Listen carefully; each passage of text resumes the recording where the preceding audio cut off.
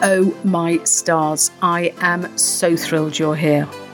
My name is Kai Graham, and welcome to another episode in my podcast, The Parent and Teen Toolbox, which is designed to equip parents and teenagers with the tools for navigating adolescence. I've been in the trenches of parenting, and now I'm on a mission to help parents support their teenagers so that together we can build a mentally healthier and happier generation of young people. Each week you will receive learnings and takeaways that will help you tackle the challenges and the oh shit moments that are often associated with parenting tweens and teens. I have your back, and I'm glad you're here. Ladies and gents, I am so excited about today's episode. I have with me the wonderful Avril Annett. Avril is an Ollie coach, and I'll tell you about that in a minute. But Avril's knowledge and experience as a mental health nurse and as a mum to a child with additional needs attracted her to the Ollie concept. She said, "It grasped me immediately as its core beliefs really resonated with me, especially all behaviour serves a purpose and there is no bad children, or there are no bad children." It was exactly the type of therapy model that would have supported my daughter with her emotions and mental health, her siblings and us as a family. Now, just to let you know that the sort of Ollie and his superpowers concept is all about really helping children and young people and adults understand why we feel the way that we feel. And really the superpowers are our emotions and our feelings. At the heart of the Ollie concept is a passion to building the resilience and well-being of children and young people, and using strengths-based approach, Ollie coaching empowers children and young people to understand, manage and control their emotions rather than being controlled by them. So, Avril, thank you so much for coming on. Unlike many of the episodes where we just sort of start chatting about sort of, whatever the zone of genius is, I would love you to share your story, because even this week I've been chatting to parents who are struggling with their own kids, who are sort of being hampered by the system, ignored by the system, whatever that entails. And I just know that you never took no for an answer. So, and rightly so. So could you share a little bit about that for us and tell us sort of what you went through? Yeah, I'm a mum to 4 grown-up children. So my daughter, she's the youngest. I have 3 older boys, and it's my daughter that has the additional needs. And I suppose we knew from a very young age that there was something going on, but we didn't know what it was. And we tried lots of different approaches. Some worked, some didn't, but ultimately we were left sort of baffled, because we had this, what we thought was a very headstrong child who wasn't listening, who wasn't sharing, who wasn't playing with her siblings. And I started to question, was there something going on with her? So she went to playgroup, and we got some reports back from there that she distanced herself. She wasn't sharing, she wasn't playing, she wasn't sitting down in circle time to listen to stories. And I suppose, I just thought, you know what, maybe she's just a little bit different to the rest of the children there. And she was certainly a little bit different, let's say, to her siblings. But we went along with it because we thought it's not causing any major upheaval. It's just a few wee quirks that she had, is what we thought. And then we thought, well, she's the only girl. She's finding her way amongst 3 boys, 3 older siblings. So when she went to primary school, it sort of became very apparent very quickly that she wasn't settling. We were getting reports back from school that not only was she headstrong, that she wouldn't share. Sharing seemed to be the big thing coming through. And then we'd get a lot from her teacher that she was answering back a lot, that she was standing her ground. And I remember her teacher saying at the time she'd make a great politician. And this was a child who had literally turned 4 in June and had started primary 1 in the September. So she was the youngest actually in her class as well. And already being labelled. Totally. Totally. I think it was towards the end of primary 1, if not going into primary 2, that the bad behaviour and that label of she's a badly behaved child was brought out there as such. Mm-hmm. And I thought, my first thing was, right, what have I done wrong? It must be me. I'm bending the rules for her. I'm not doing what I should be doing as a parent. And I started to doubt myself until I realized, this is not about me. This is not about our family dynamic. She has been treated exactly the same as her brothers were treated. There was no difference made. And I suppose I started then to question, right, what is really going on here? Because we realized very quickly that no was a big trigger word. We realized that asking her to do anything triggered an outburst. And we thought at the time, these aren't tantrums. There's definitely something else going on here. She's nearly 5 now. So so our first port of call was obviously school. And then it shocked me because I got you're doing something wrong. It's your parenting. You're letting her away with stuff. She's the youngest in the family. She's the only girl. It wasn't, well, let's just see what we can do here. And I think looking back, school and the teachers that she had, they didn't know where to go with her either.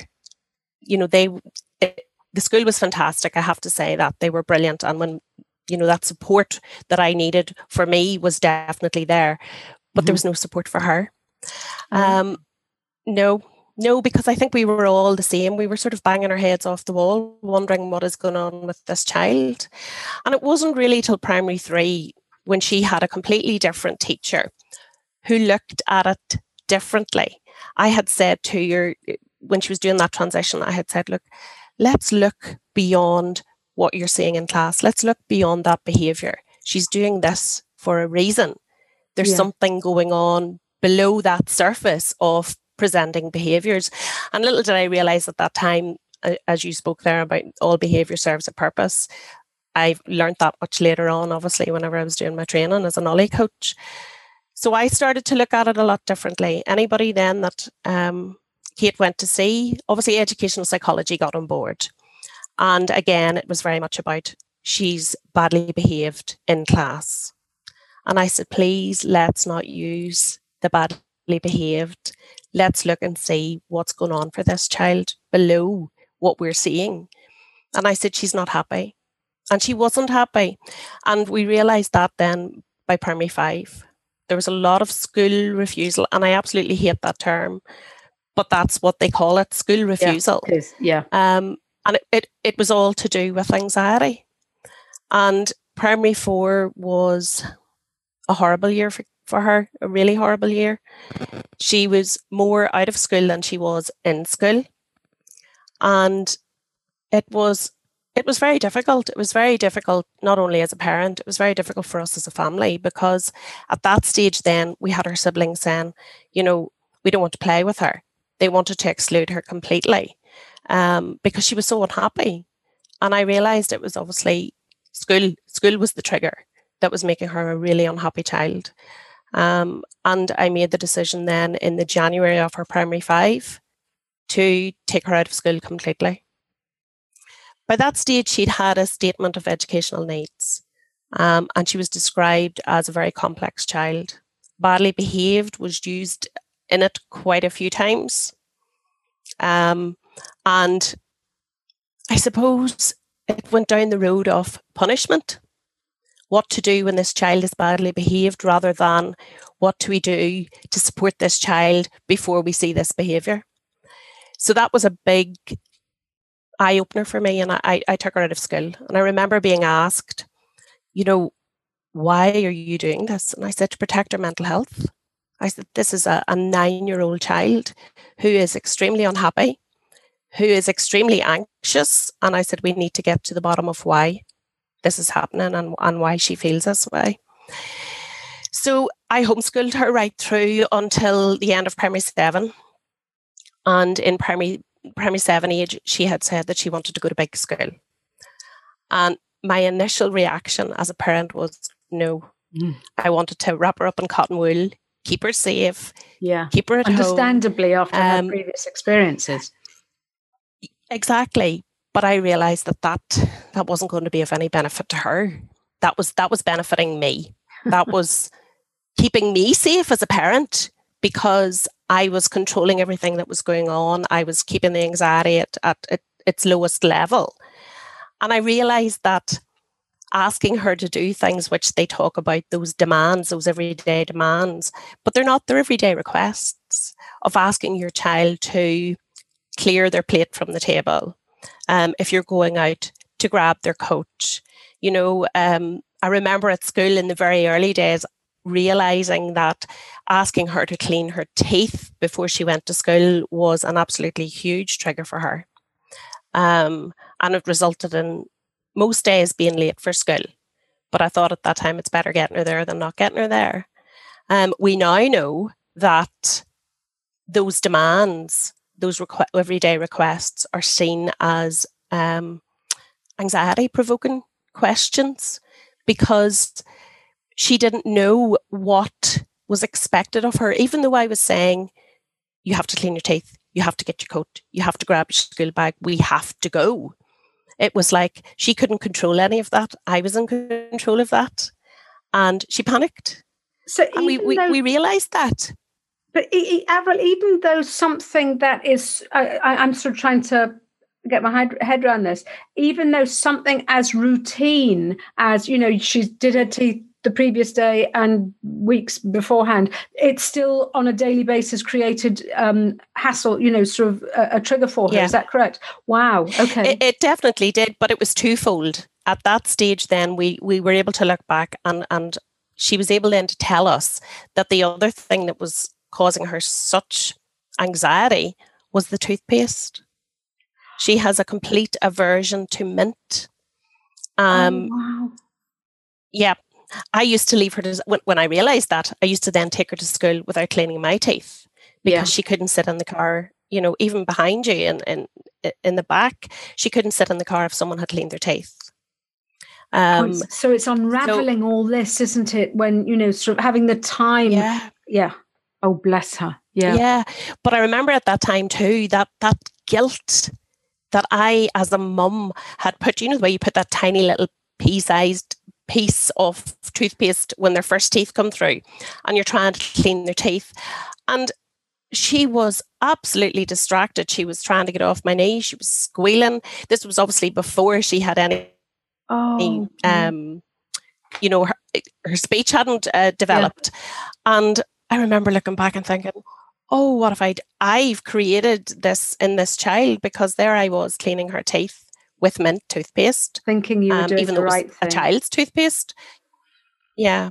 Yeah. So as you say, lots of things started to unravel as she got much older. So she went to secondary school. She picked the school she wanted to go to. And at that stage, we had been seen in the autism assessment clinic on a number of occasions. And each time we were told she ticks some boxes, but not enough to give her a diagnosis of autism. Okay. And because we didn't get that diagnosis, we then couldn't join any support systems because there was no diagnosis. And I then started to, it was actually after I'd been to Middletown Autism Centre. I'd gone on some training there, and they had done some training on pathological demand avoidance. Now it's autism with a specific profile. So they talk about autism with a demand avoidant profile. And the penny dropped. I realised very quickly that was my child that they were talking about. So I found myself then going as this parent, telling the professionals that were seeing my daughter, have you considered? Have you looked at? But it wasn't taken on board because it was a very relatively new diagnosis in Northern Ireland. I think she was one of the first few to actually get a demand avoidant diagnosis. And it was like, it was a different world. It really was a different world when we started using the strategy And very quickly, we saw a change in her as a child, a change in us as a family, because life was a lot easier for her. We weren't placing those demands. We were doing it in a different way. And I think I remember having a conversation with you about the teeth, the cleaning of the teeth. Instead of saying, go and clean your teeth, I would do, right, okay, we're both going to clean our teeth. Let's see whose teeth are the sparkliest. And I would count to 3, and then we would both run to clean our teeth. So I made a game out of it. But I also made it something for her that she could, yeah. Sorry, I cut across you there. I think we've got a slight delay. You're all right. Explain to me and to the listeners, for those that either have no experience or just want a little bit more clarification, what is a demand avoidance profile? What does that sort of entail? Well, if you were to look at pathological demand avoidance in autism, they will say that it's an anxiety-driven need to be in control. Got you. Right. So if we look at that with a child, if the child, for whatever reason, a reason that perhaps as parents we don't understand, but for whatever reason, if that child doesn't feel in control, the behaviour and the emotion that's presenting is anxiety. The behaviour that you may see is a child who appears as angry, a child who appears as very frustrated, a child who maybe throws things, because we've had all of that, a child who slams every door in the house. For what you feel as a parent is, where did that come from? Until you realise that it's how you phrase something has created and enhanced that anxiety that they live with. Does that make sense? That makes perfect sense. Does that answer your question? Yeah. Yeah. Because sometimes I start talking and I think because I live with my daughter who's now 18, I think because I know her and I know what I'm talking about, that other parents are getting it whenever they're maybe not. Yeah. It's just that I'm thinking about sort of, mums that I've spoken to, even in the last week, and this is just making perfect sense. Yeah. So how old was she when she had this diagnosis then? She didn't actually get that diagnosis until she was almost 13. Right, okay. We continued having an assessment here. They would do what they called a watchful wait and say they would see her in a year's time. And I think by that stage, I just got to that, no, this is not happening anymore. Someone has to listen. So I obviously was that crazy mum on Google researching everything, which is good and bad. Don't we all do it? You're seeing worst case scenarios. Yeah, exactly. We diagnose ourselves, we diagnose everything. But at that stage, because I had no other avenue of support, I needed to find everything out for myself to be able to support her. And when she was last seen in the autism assessment clinic, her pediatrician was there at that appointment. And I think at that stage when they said, no, we still don't think, this is autism, I asked them to do a different assessment, an assessment that had indicators for pathological demand avoidance or a demand avoidant profile. And it's called the DISCO assessment, which isn't used here because it's so long. Well, I'm not saying it isn't. It's rarely used because it's such a long, drawn-out assessment. There's over 500 questions. Oh, wow. But 11 of those relate to a demand avoidant profile.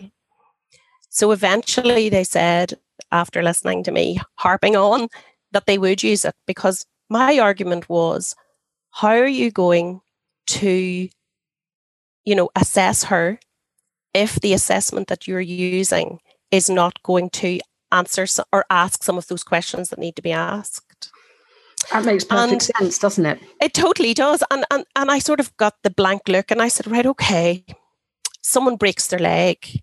I said, you're not going to send them to a heart surgeon, because a heart surgeon isn't going to look at their leg and see what needs done with a broken leg. And as soon as I put it as plainly as that, it was, well, okay, we're listening. And I said, please just, use this assessment. So they used it. And they said that she ticked the majority of the boxes, but there were a couple that she didn't. And I think at that minute, my world fell apart, because I just thought, where do we go now? And I think the paediatrician has obviously gone away and thought about it, because within a week she rang me and she said, yeah, I think there is something else going on here that we're not getting. Flip's sake. And it took a further 2 years and lots of red tape to actually get a specialist team across from the Elizabeth Newson Centre in Nottingham. And without going into all of the history, Elizabeth Newson, she's no longer with us, but she was the first person to come up with this term, pathological demand avoidance, because what she realised was that there were so many children out there that fitted into that autism area, but there was something just a little bit different about them. And the team that came over, they spent time with us, they spent time with our daughter, and eventually, you know, her assessment came through as, we believe that she has autism, but she has a demand avoidant profile in which she is extreme, were the exact words that were written on it. Whoa. So I queried that, because I'd got to be this mum who was querying absolutely everything because I had to. Yeah. And I queried that diagnosis. And I said, why is she not getting a diagnosis of pathological demand avoidance? And they said, because it wouldn't be helpful in Northern Ireland. Ironically, looking back, it would have been more helpful if she had got that diagnosis. What was their reasoning behind that then? Well, because there hadn't been too many, I'm talking about a handful, too many children diagnosed with that. Okay. They thought it would be more helpful if they worded it differently so that she would get support. Okay. Rather than that, that really doesn't exist. But it wasn't helpful, because it was helpful and it wasn't helpful. There were certain things that we could do now that she still had her statement of educational needs. So obviously the next thing I wanted to do was to get that changed, to include the diagnosis that she'd been given, so that then the support that she needed, the techniques and the strategies that needed to be used with her were all incorporated onto that statement. But then the barriers come up again, because she got autism put on the statement, but they didn't put anything in relation to the demand avoidance. Wow. Yeah. So I then said, well, how is any teacher or anyone that's going to be working with our daughter going to know the approaches to have with her, the strategies and the techniques to use, not only for them as teachers, but for her as a pupil in a school? So we had a battle on our hands, and I do use the word battle because it was. We had to go to a judicial review in the High Court in Belfast to get her statement changed, and it was changed. By that stage then, I had also asked for all of the staff to be trained in supporting our daughter. And a team then came over from the Elizabeth Newson Centre again to train the staff in her school, which was absolutely unheard of. It had never happened before in Northern Ireland. And the staff were trained to use specific strategies with her. That made teaching, their job was a lot easier. I can imagine. It also supported our daughter. It also helped her, because the anxiety was kept just at that. It never went away. It never goes away.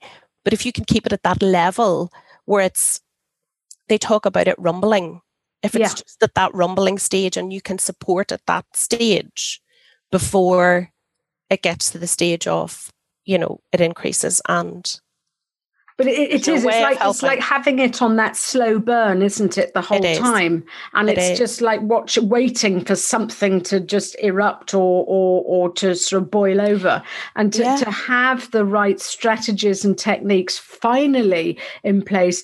As you rightly say, it doesn't get rid of anything, but it just reduces that risk of your darling girl sort of, just having her anxiety sort of triggered again.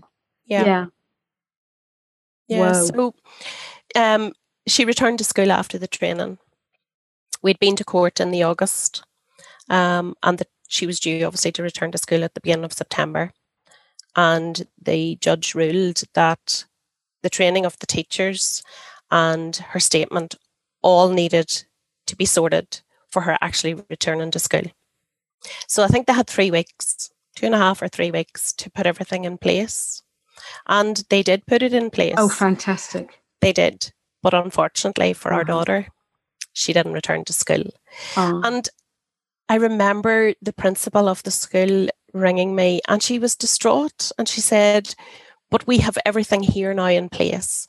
And I said, she felt it was so wasted. And I said, no, it's not. Because I said, the next child that walks through your doors with this profile, you have everything already in place. You'll know what you're doing. And I said, it will support other children. And I said, in doing that, it'll support their families. Absolutely. Yeah. And it's so it was, as you sort of said, it was a battle literally from start to finish. And how's your daughter doing now? Where is she? She's at home with us. She didn't return to any sort of formal education. After that, she completed her first year of GCSEs, but didn't then go back for her second year. She's an exceptionally intelligent girl. She has taught herself Japanese. She hopes one day to visit Japan and be able to navigate her way and do everything that she'll need to do for her mum and dad, because neither of us have a clue about Japanese and have no intention of learning it.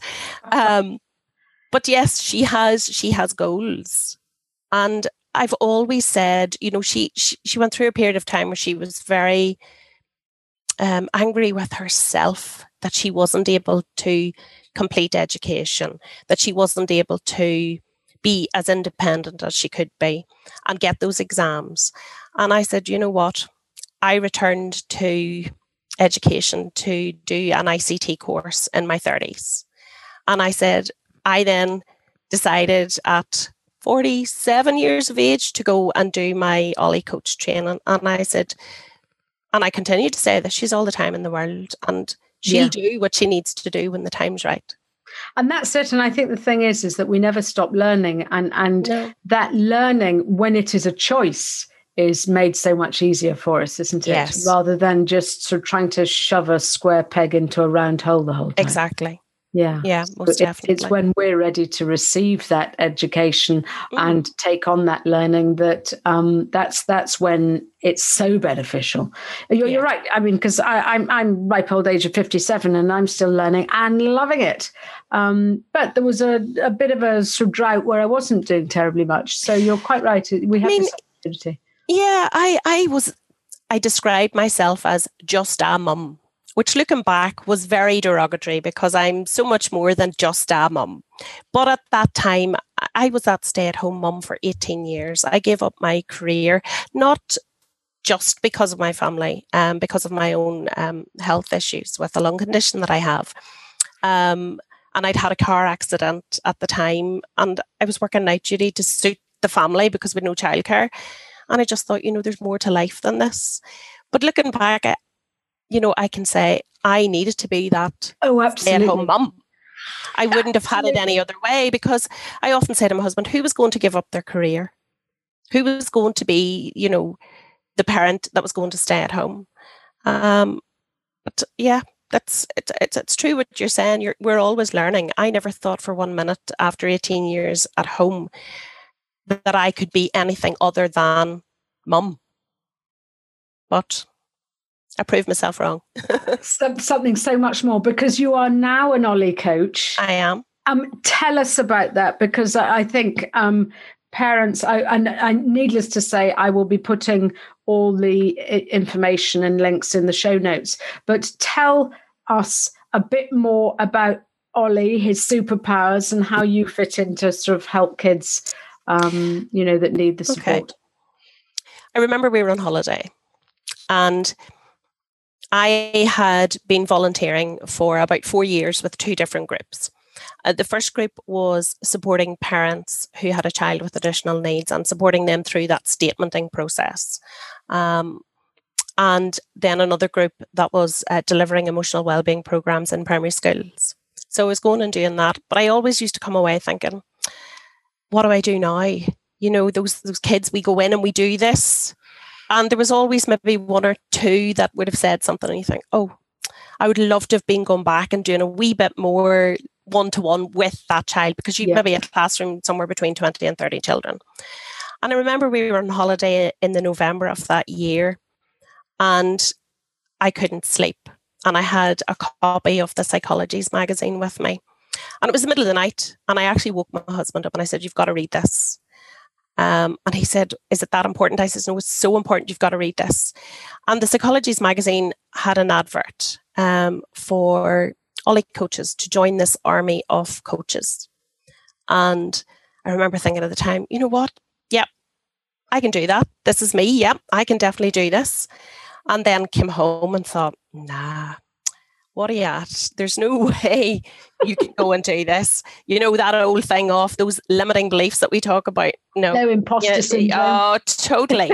You've been at home for 18 years. Who do you think you are? Oh, tell me about it. Yeah. And it was my husband one Friday evening said, have you emailed Ollie and his superpowers yet? And I said, no, I don't think I will. And he literally stood over me and he said, right, Mum, just do it. And I thought, well, okay, let's do it. So I sent the email and I got a phone call the following week and I had an interview via Skype. And I remember at the time, Ali Knowles, who is Ollie's creator, sent me about Skype and I thought, yeah, okay, yeah, I can do that. And coming off and going to my daughter, what is Skype? What do I do here? Help. And because the interviews were being held in London, she said, no, we don't expect you to come over. So I had my interview and obviously it went really well. And I signed up to become the first Ollie coach in Ireland. So I qualified in May 19 as a coach. And as you had said earlier, those core beliefs of the Ollie concept that there are no bad children, that all behaviour serves a purpose, all behaviour is emotionally driven. Yeah. And I remember thinking, there are so many children out there, like you wouldn't believe, that this could really help them, and not only help those children, but also help those families that were like us. That are like us, those families that are questioning, where do we go next? Those mums and dads who are questioning their own skills as a parent, which is awful. Because you know your child best. You know what your child needs. You just maybe haven't found it yet. But I remember thinking at the time, if our daughter had an Ollie coach, someone who could support her with her emotions, help her to manage those, things may have been an awful lot different, but we can't look back. I now can say we had to come through that journey to end up where we are now, that I'm supporting other parents. And many families are benefiting on the back of, sort of you not having those, I think probably your struggle has, I'm putting words into your mouth, but maybe sort of put that fire in your belly to sort of, to do more. No, you're right, Kai. It was a struggle. It really was. And you talk about that fire in my belly. I talk about it being that stubborn streak that I've obviously inherited somewhere along the line. There was no way that I was letting go. There was no way I was ready to fight and battle for my child, because I knew she needed. Avril. It is. It is. I'm seeing so many parents who are in tears, who are just going, I don't know where to turn. They won't take my child in CAMS because it's not mental health, it's behavioral, but no one will give me a diagnosis, so we can't say what the behavior problems are. And it's just a catch-22, and it's how parents just don't feel heard. I think that's the problem. That's it. It is through, and this is why I knew that we needed to sort of have you on, because it's allowing other parents to go, bloody hell, yes, it's hard, but it is so worth it in the end. That continued, let's hope not everyone has to sort of push for a judicial blimmin' review, but to know that there is light at the end of the tunnel, and that I think we struggle as parents to, well, sometimes we sort of feel that we need to trust the experts. Other times we are sort of rattled with guilt because we keep thinking we don't know what we're doing and we've got it wrong. And I think your story is a massive story of hope, that it really, sometimes, even though it is a battle, it's well worth it. Yeah, I can look back and I can pinpoint those times when I struggled. I really struggled. And it's hard to express that. It's hard to express where you get to a stage of you're questioning yourself as a woman. You're questioning yourself as a parent, as a wife. I felt that I questioned absolutely everything about my life. And we're not going to look back and say, oh yeah, that was such a hard time and poor me. But I do remember occasions where I just felt, you know what? Somebody else take these kids off my hands, because I'm done. I've had enough. And I remember a number of occasions watching the clock, having made the dinner, waiting on my husband coming home from work. And as soon as he came in, I literally put my coat on and he would say, where are you going? I'm going to Asda. What did we need? I could have got it on the way home. We don't need anything. I just need out. And I can look back now, and I can, actually, isn't it? Yes, at the time it was horrendous that I was watching the clock, waiting for my husband to come home so that I could escape. That was my escape, because there was nowhere else for me to go. There was no support system there. Now I can look back with a bit of humour and say, my God, where was my head? But Avril, we've all been there. Do you know, that was self-care. We all talk about self-care, about needing and understanding that at times we need to put ourselves first as parents, as mums. And I'm not giving off about the dads by no means. But as mums, and as me as that stay-at-home mum, I needed an outlet. And going to Asda and walking around and aimlessly was my self-care at that time. And the one thing that is so important that I can look back now on and say, self-care is really important. Whether it's going to Asda just to get out to have a break, or whether it's half an hour to yourself in a bath with a book, or whatever. If it's a drive in the car with no music on, just quietness. I've done all of those things. Yeah. And I went through that guilt of, I should be with my children. I should be with my child. She needs my support.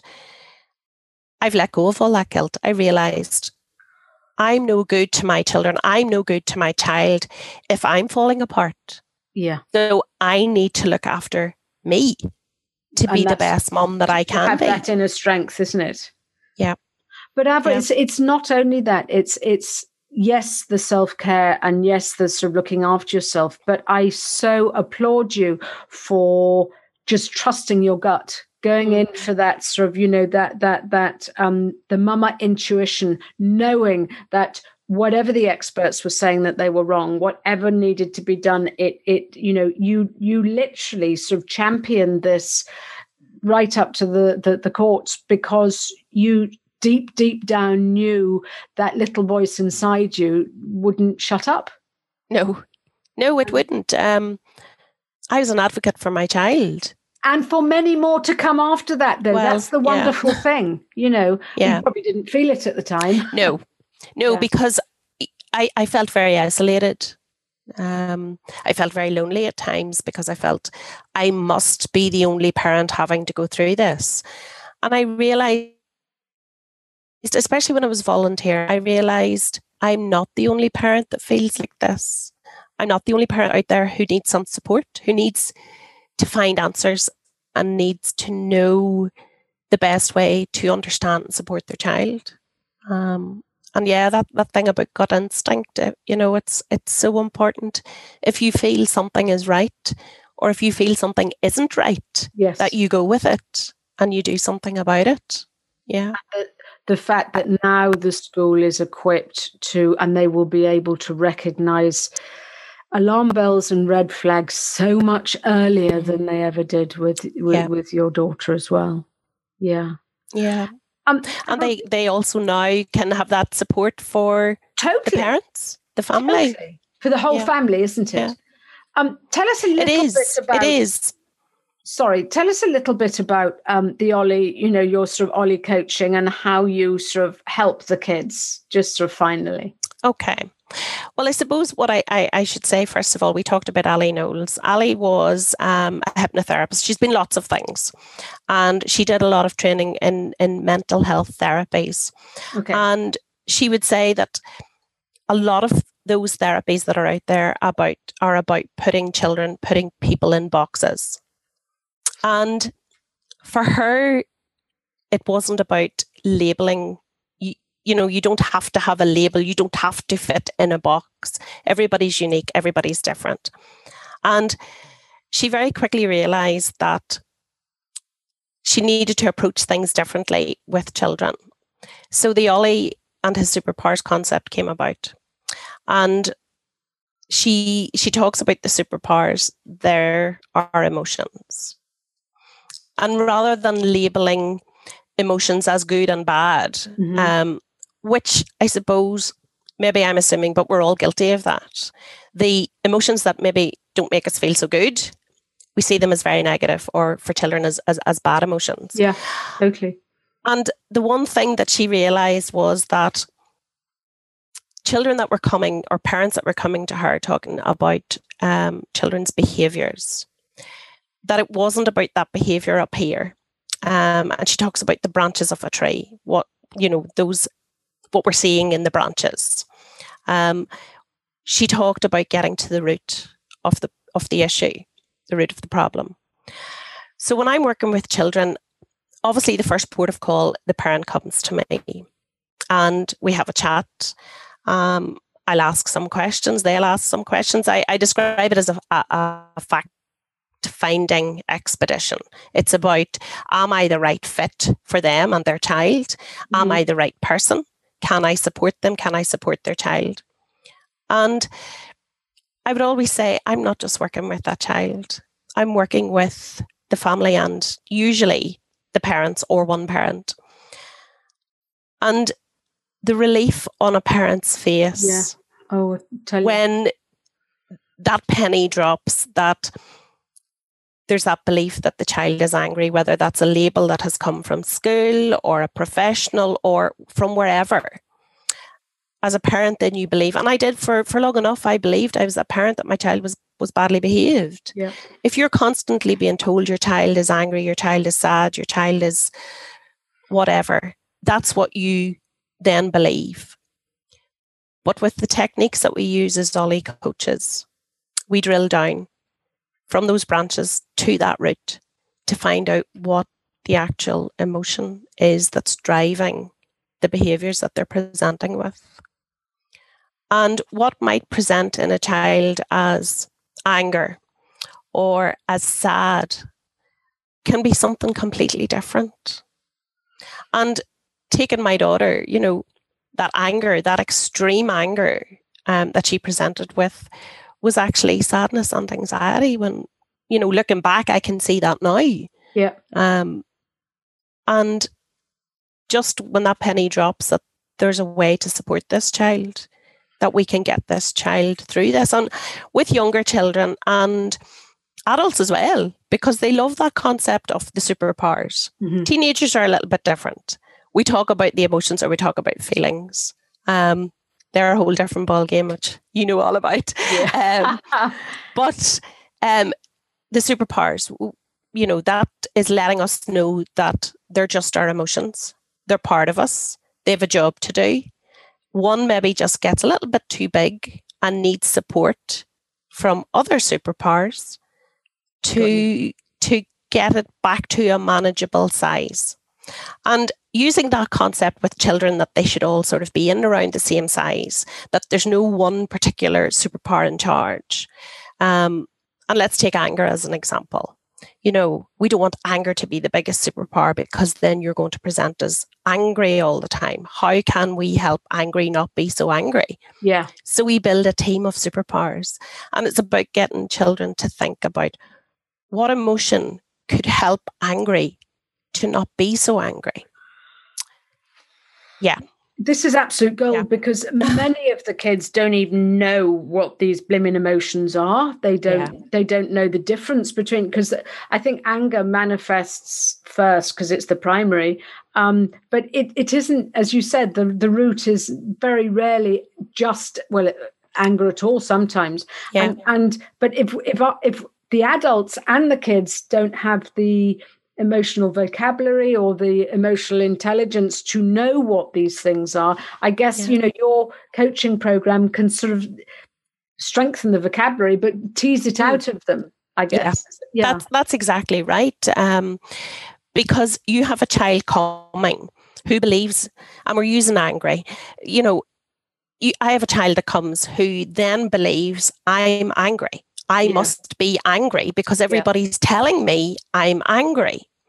And I had a little boy recently who's 8, who presented as being an extremely angry child. And through our sessions, we got to that root, and we got to why the root was there. He was a very scared child. And the reason he was scared was because mum and dad had noticed that he didn't want to go outside on his own, or didn't want to play in his room, didn't want doors closed. He became a very scared child, and that's the word he used with me, but I'm scared. And mum and dad had split up in recent times. Everything was very amicable. The child stayed with mum, but also stayed with dad. But the uncertainty of his future made him scared. So even though he was doing things and saying things and had the behaviours that his parents were seeing as anger, as extremely angry, he was actually just a scared, unhappy wee boy. Yeah. So he now has lots of tools in his little chest that he got. So he knows when that superpower of scared gets too big, this is what I can do.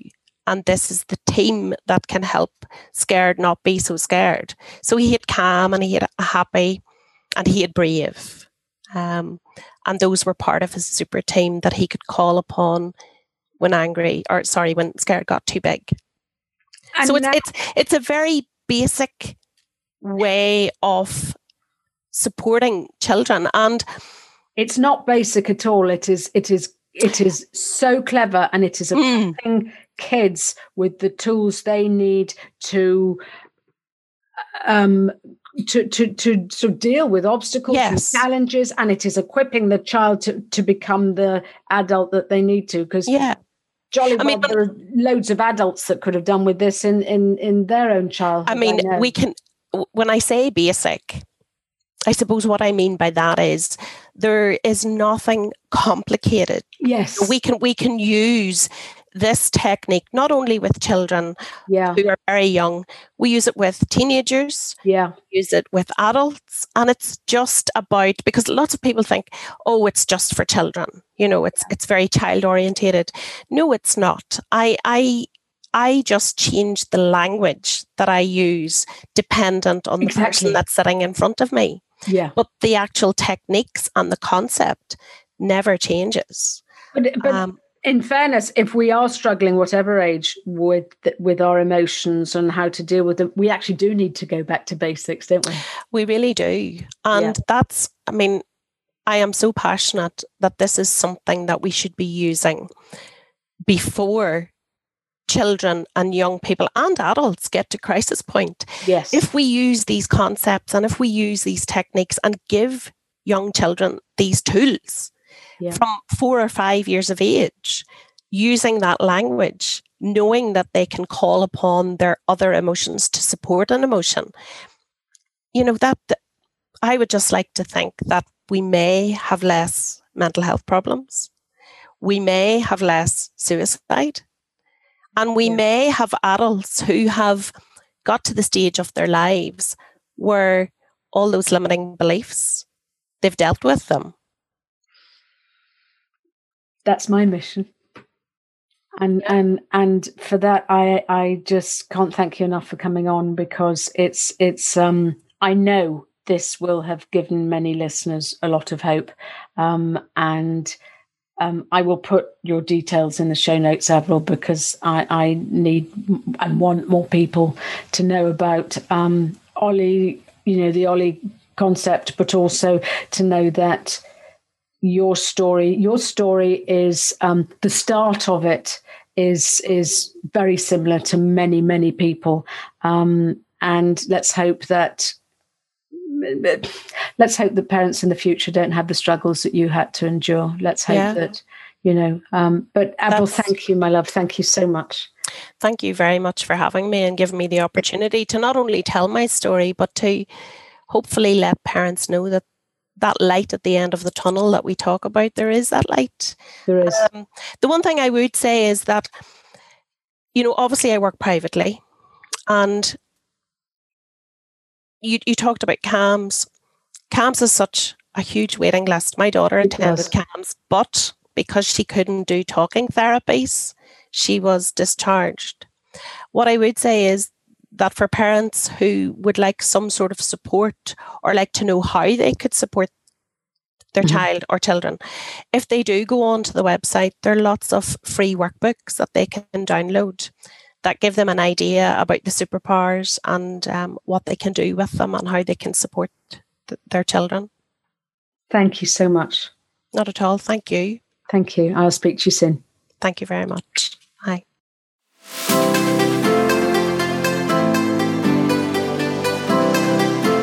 Thanks so much for listening to this entire podcast. If you want to help other parents looking for support, then please share this with your friends and family, because if you found this podcast useful, then they will too. So please share via your social media. If you have any parenting questions, then please give me a shout through my email, which is toolbox@kaigraham.com. And I may even use your question as a future podcast episode. If you want to connect, please come and join me on Instagram. Just search for Kai Graham. Also, could you do me a favour, please? Parenting teenagers can feel very confusing and isolating at times, and I believe that it takes a village to raise a child, and we are here to support one another. I'd love it if you would leave a review on iTunes, and a good one, by the way, because when you do, it lets more parents out there know that there is support for them too. Thank you. And as always, this comes with much love.